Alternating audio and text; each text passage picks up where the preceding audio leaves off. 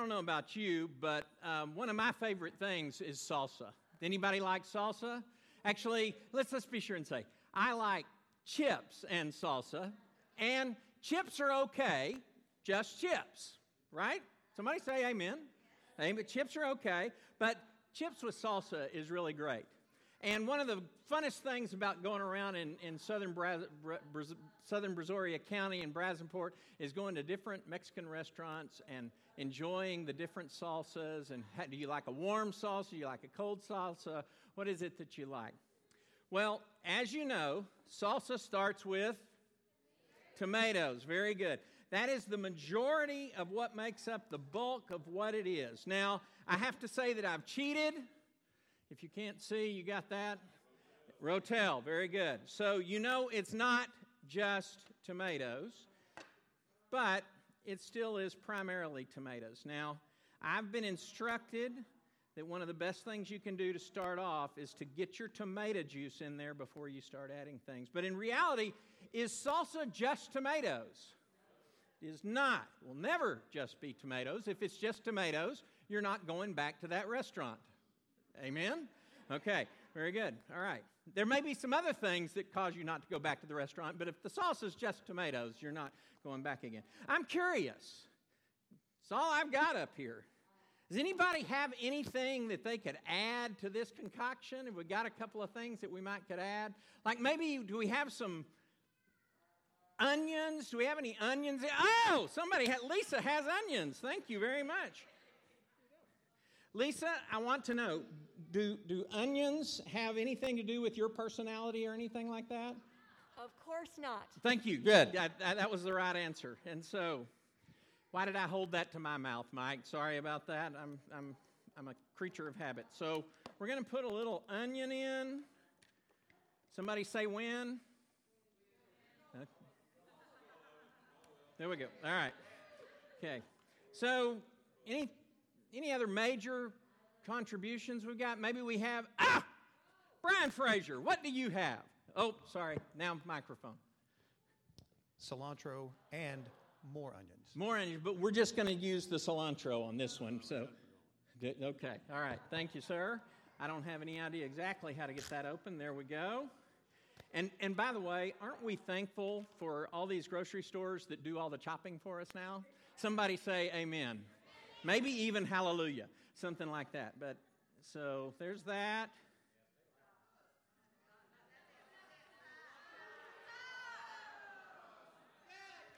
Okay, all right. Okay, so we're gonna, those of you with good ears can cover them.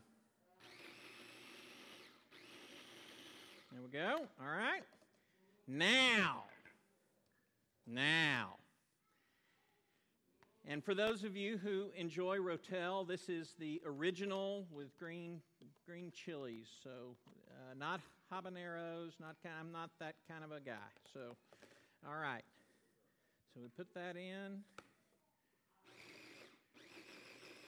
What do you think? Looking pretty good. It's just that, it's interesting. These are the big parts of salsa, aren't they? Tomatoes, onions. Whether you're a cilantro person or not, cilantro is a pretty major ingredient. But there are other things that are much smaller that make a big difference. Did anybody bring anything else? We got one back here. All right. Let's see what he's got. We're going to open it up. Gary, thank you for having this in your pocket. I know it was important to bring with you. Sorry, what you got, Gary? Garlic, roasted garlic. Roasted garlic, not just any garlic. Now, you think we got enough here? Yes. Okay, all right, very good. All right, everybody say thank you, Gary. Because our salsa is going to be better because Gary put a little roasted garlic in his pocket before he came to church today. I'm not sure exactly why one would put roasted garlic in your pocket to come to church, but that's beside the point, right? We're doing good here. All right. So, no, I'm not going to do it yet. Is there another ingredient that's somebody? Callan, come on down, man. What you got? Oh, good man. I love a man that runs when he knows the preacher's waiting on him. Good man. What have you got? I got some jalapenos. You got some jalapenos. All right. Wait, do jalapenos have anything to do with your personality? It does with my dad, but not me. Oh, throw them under the bus. Okay. So, yes?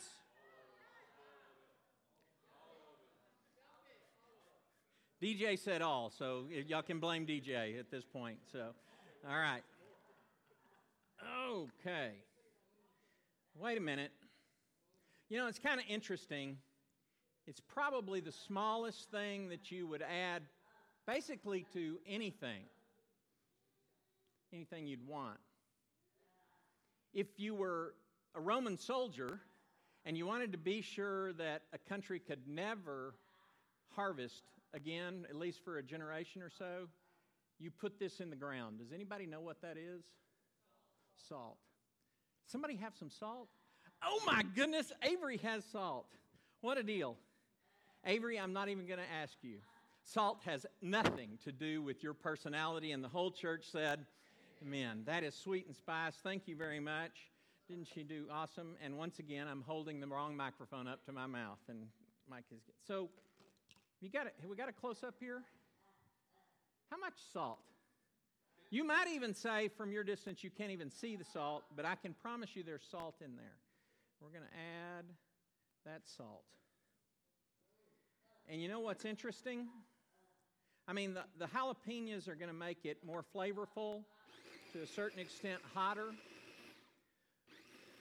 The garlic is the next smallest ingredient, and yet probably the two things that have the most to do with how our salsa tastes will be the two smallest things that we add to it.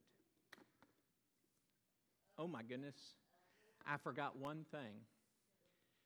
There is a lady who brings wonderful juiciness to my life, and she has lime juice with her. And she has chips. And again, this is very consistent with all that she brings to my life. Everything that I need, she has. Somebody say, "Aww." Lime juice. Dash of lime juice. Add a little tang to it. Maybe that's not enough for you, but it's enough for me. Does that look beautiful or what? I mean, that looks really... You know what? I never practiced getting it off of the thing. Oh, it does come off. Life is good. Okay. So, I'm going to put it right in here. Does that look good or what? And you know what's amazing? It would just have been tomatoes if it had just been me. It had been tomatoes and green chili. It would have been rotel. But even that would not be salsa, would it? It took all of us. It took some older. It took some younger. It took some boisterous. It took some quiet and still, right? But it took all things. Randy, you're going to lead the next song. Yeah, come on up. You get to be the one. I'm not doing this by myself. Oh yeah, I'm not both. Oh no, yeah. Mm-hmm. And you're the one who said lots of jalapenos. Oh, no, that was actually DJ. No, but I'm with him. Okay. How we doing? How we doing? I'm chewing it. Okay. Oh, that's got a good kick. How in the world am I going to lead the song? There's a bottle of water right down there that hadn't been opened. We are less as a congregation without our children. Somebody say amen. Now let's do the other thing. We are less without so many of our seniors who are having to stay at home because they're concerned about infection and safety. And somebody say, but I want to also have you look at yourself and say, we are less without me. Would you say that with me? We are less without me. Thanks, everybody, for joining along. Give yourselves a big round of applause. Thank you very, very much. This morning I'll be reading Ephesians 4, verses 1 through 6. As a prisoner for the Lord, then I urge you to live a life worthy of the calling you have received. Be completely humble and gentle. Be patient, bearing with one another in love. Make every effort to keep the unity of the Spirit through the bond of peace. There is one body and one Spirit, just as you were called to one hope when you were called.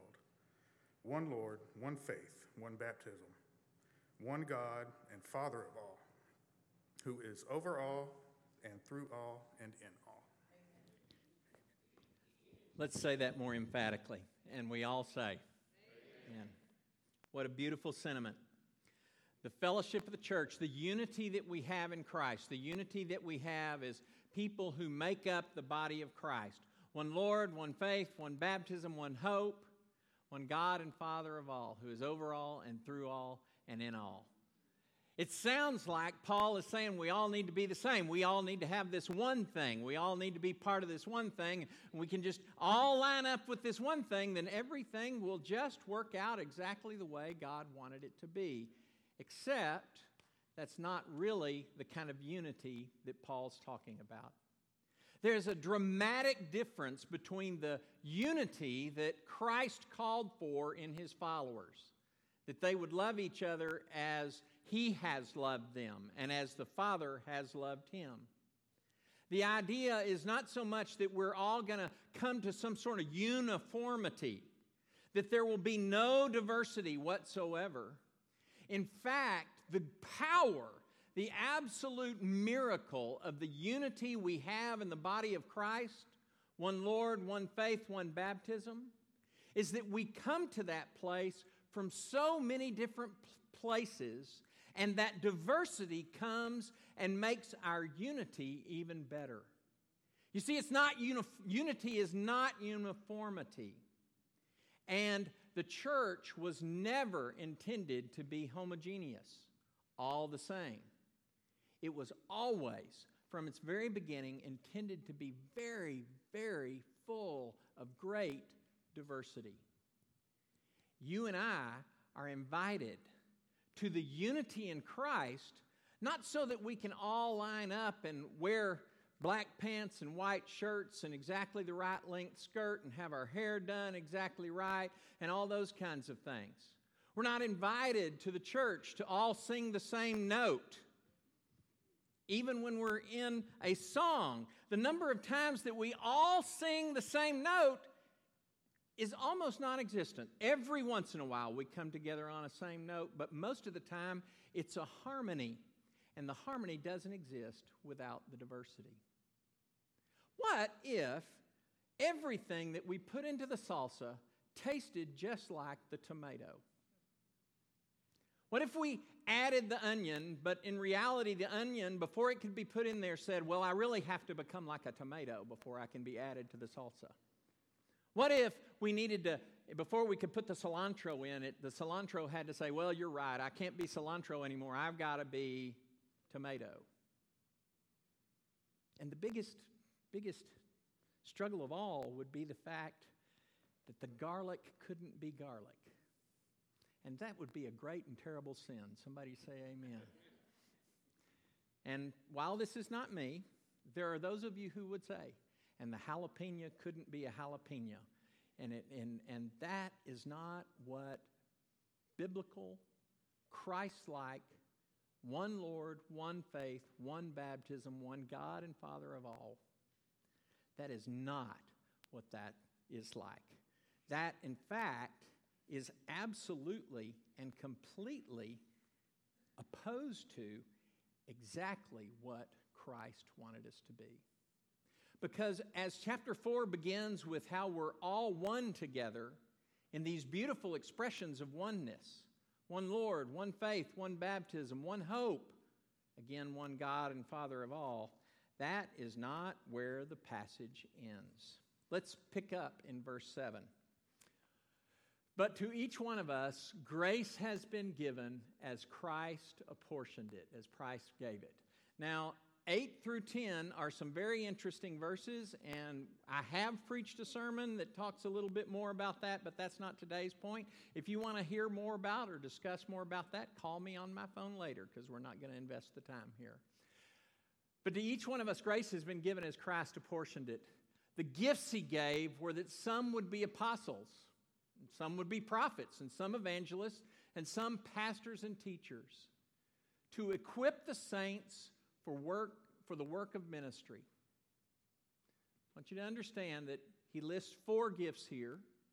That happens to be in the Ephesian letter. If you turn over to 1 Corinthians, there's a slightly different list of gifts that the Spirit gives and Christ gives through the Spirit.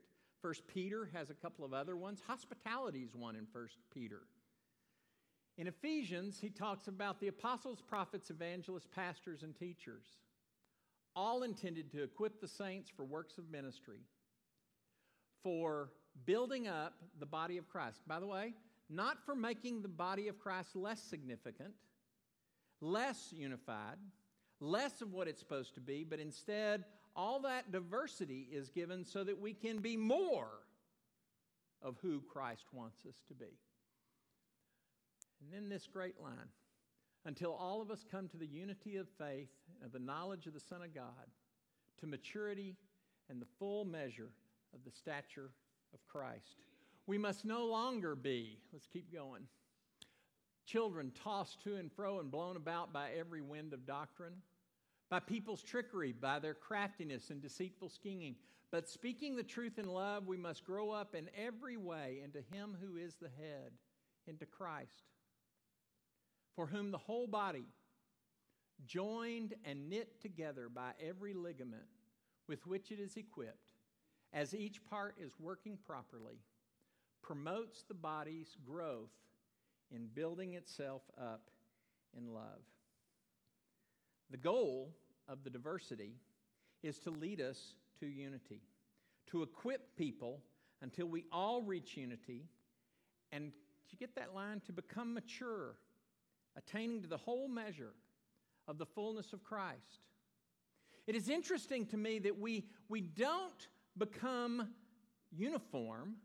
We don't become homogeneous. We don't leave behind our diversity to reach that fullness in Christ. In fact, it is in our diversity that the fullness has its flavor. It is in our differences that the unity that Christ calls us to becomes the miracle that is the Spirit working by the gifts of Christ that leads people to look back at the church and say, wow, where did that come from? How do those people love each other? How do those people work together? How do those people look like they have something that binds them together that's bigger than their differences? And again, how do we accomplish that unity? Now, make no mistakes, I'm a believer in prayer. Somebody say? I am a believer in working in the Word of God, meditating on it day and night, digging into it to reveal not only what it says kind of on the surface, but as we dig deeper, we discover more meaning for us. I want it to shape my life. But in this place, Paul, who also believes in prayer, Paul, who also believes in the power of the Word of God, in this place, Paul talks about if we want to reach fullness in Christ, if we want to become what God wants us to be, if we want to build your kingdom here, it will be because we are the part that God created and gifted us to be, and we choose to join with other people who are different than ourselves, not so that we can become like them or they can become like us, but so that in our diversity, we can be a greater whole than we could have ever been. I'm going to do a very quick survey here, and this is going to be the most of what I say today, so don't get worried that we're stuck for a long time. I didn't bring it up, but it has been brought to my attention that I left one out. The first one should actually be all the way back to the Garden of Eden, where God created them, man, human, male and female. And it was, and by the way, is there anything more diverse than a male and a female? That was intended to be a little bit funny. And of course, it helps that Sharon's not in the service at this moment, although I think she's watching. Is there anything more diverse than male and female? And yet, the image of God would not be complete in the creation if it weren't for all of humankind, which is male and female. Those two things can't come together. I'm jumping all the way forward to the gospel. Mark chapter 3, and Matthew, Mark, and Luke will take the time to list the names of the disciples. And I think there's a sense in which we want to be sure and know from the gospel writers, these are authoritative people, but more than that is the idea that the writers want us to understand how diverse this group is. I mentioned this a couple of weeks ago in the sermon, that these people don't come to understanding life, to understanding much of anything in the same way. But what they do is they each come with their own unique gifts, their own unique things that God has created in them to make this beautiful new tribe of Israel. The 12 is not a mistake. The 12 is not by accident. He didn't say, well, I guess I have to keep looking until I get 12. 12 was important. He was so important that when Judas committed suicide, they realized they needed to add one more. Because we've got to have 12. We are the new Israel.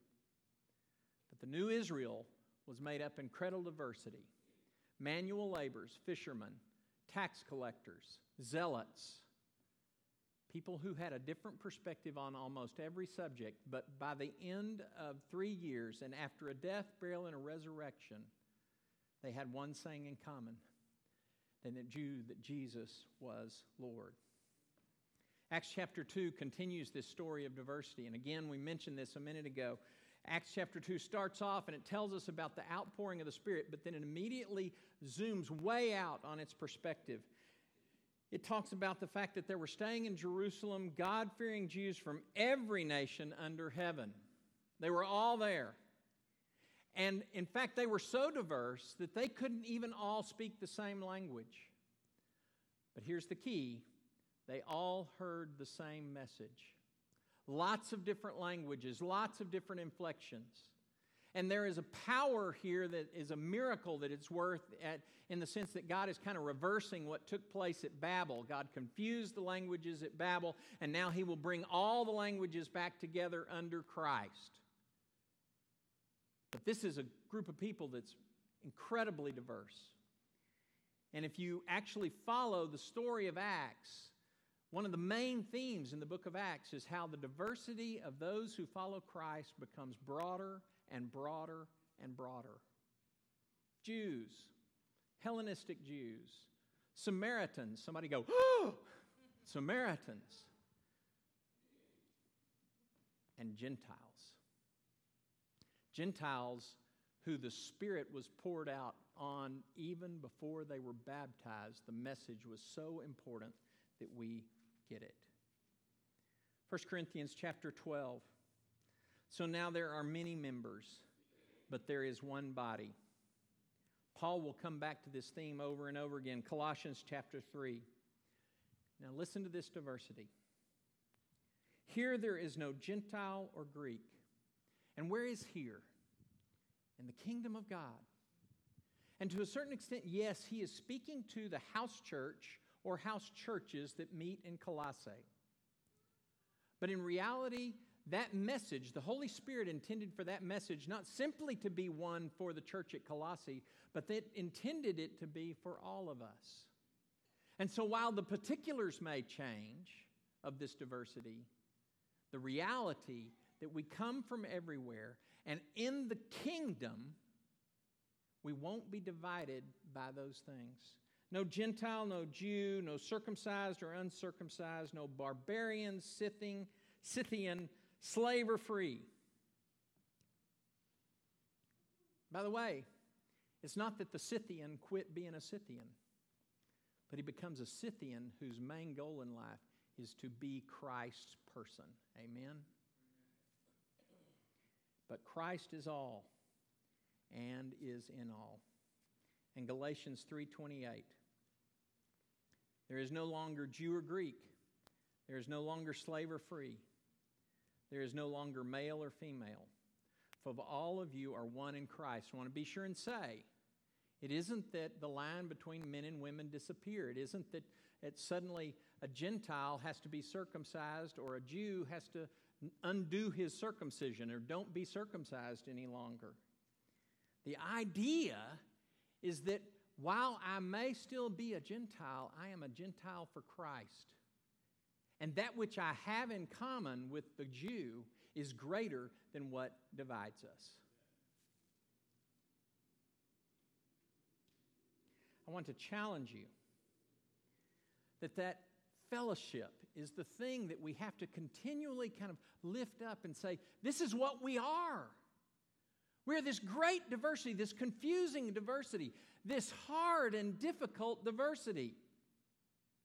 But we will work in the diversity, become what God wants us to be, the fellowship, the what of who we are, and maybe even more, the how of how we are to be the kingdom of God. Isn't it interesting the way the littlest things often make the biggest difference? Now, in our cooking, we never forget the littlest things, do we? My grandmother, so Drew and Elisa's great-grandmother, Meemaw was her name, my mom's mom, Maxine Allen, was a great cook. She particularly was known for, we called them Meemaw's rolls. They were yeast rolls. And anytime there was a family gathering, and for many, many years, just Sunday lunch would have Meemaw's rolls involved in them. And it was a sad day, the day that she got up, and she couldn't remember the parts that went in the rolls. She could remember the flour, she could remember the big pieces, but it was, how do you get the littlest ingredients to be right? You see, when we cook, we're always highly attentive to the littlest, least significant ingredients. But sometimes when we come to people, we sort of leave the littlest and what we think of as the unnoticed, or the people, maybe most of all, who aren't like us. We can kind of push them out of the way. And again, I will assert, there is nothing simple about this. But the family of Breonna Taylor is hurting. They've been hurting since March. And they particularly hurt this week because they didn't see the justice system standing up for them. And by the way, I'm not saying who did what wrong. But I am saying that it's very easy for you and me not to think about the Breonna Taylors in our world who just get in the way when bullets start flying. Our fellowship has to be more than that.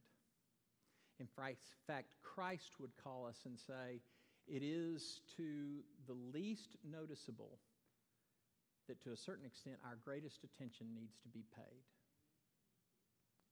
1 Corinthians chapter 12 will say it's the unmentionable, the hidden parts, that to a certain extent need to be the parts that we need to be most careful about. Because maybe they have the most to give us. Maybe the most famous verse in all of evangelism is John 3:16. For God so loved the world that he gave his one and only Son, that whoever believes in him can have eternal life. That whoever is really important, isn't it? And don't we sometimes make the mistake of saying whoever's like me can believe in Jesus and they can have eternal life? But the call will always be to look and say, whoever is different, whoever is small, whoever is less than noticeable, whoever is a little bit more like garlic than sweet, wonderful stuff, whoever believes is welcome to come to Jesus. And whoever believes is welcomed into Jesus. And the question is, if whoever is welcome to come to Jesus, are they welcome to come to the fellowship? The invitation is extended. It says, whoever you are, wherever you're from, whatever baggage you've got, Jesus says, come. And our hope as a church is that we will help each and every person find their way to Jesus. Not by making them more like us, but by pointing them to Christ. If you are, nobody is online with us, but I'll say it anyway because they'll be listening later. If you're with us online, I encourage you, if you need help in any way in finding your way to Jesus, and if you can identify whatever it is that keeps you from getting to Him, please text us at that number. We would like to help you in that process. Let's come and sing.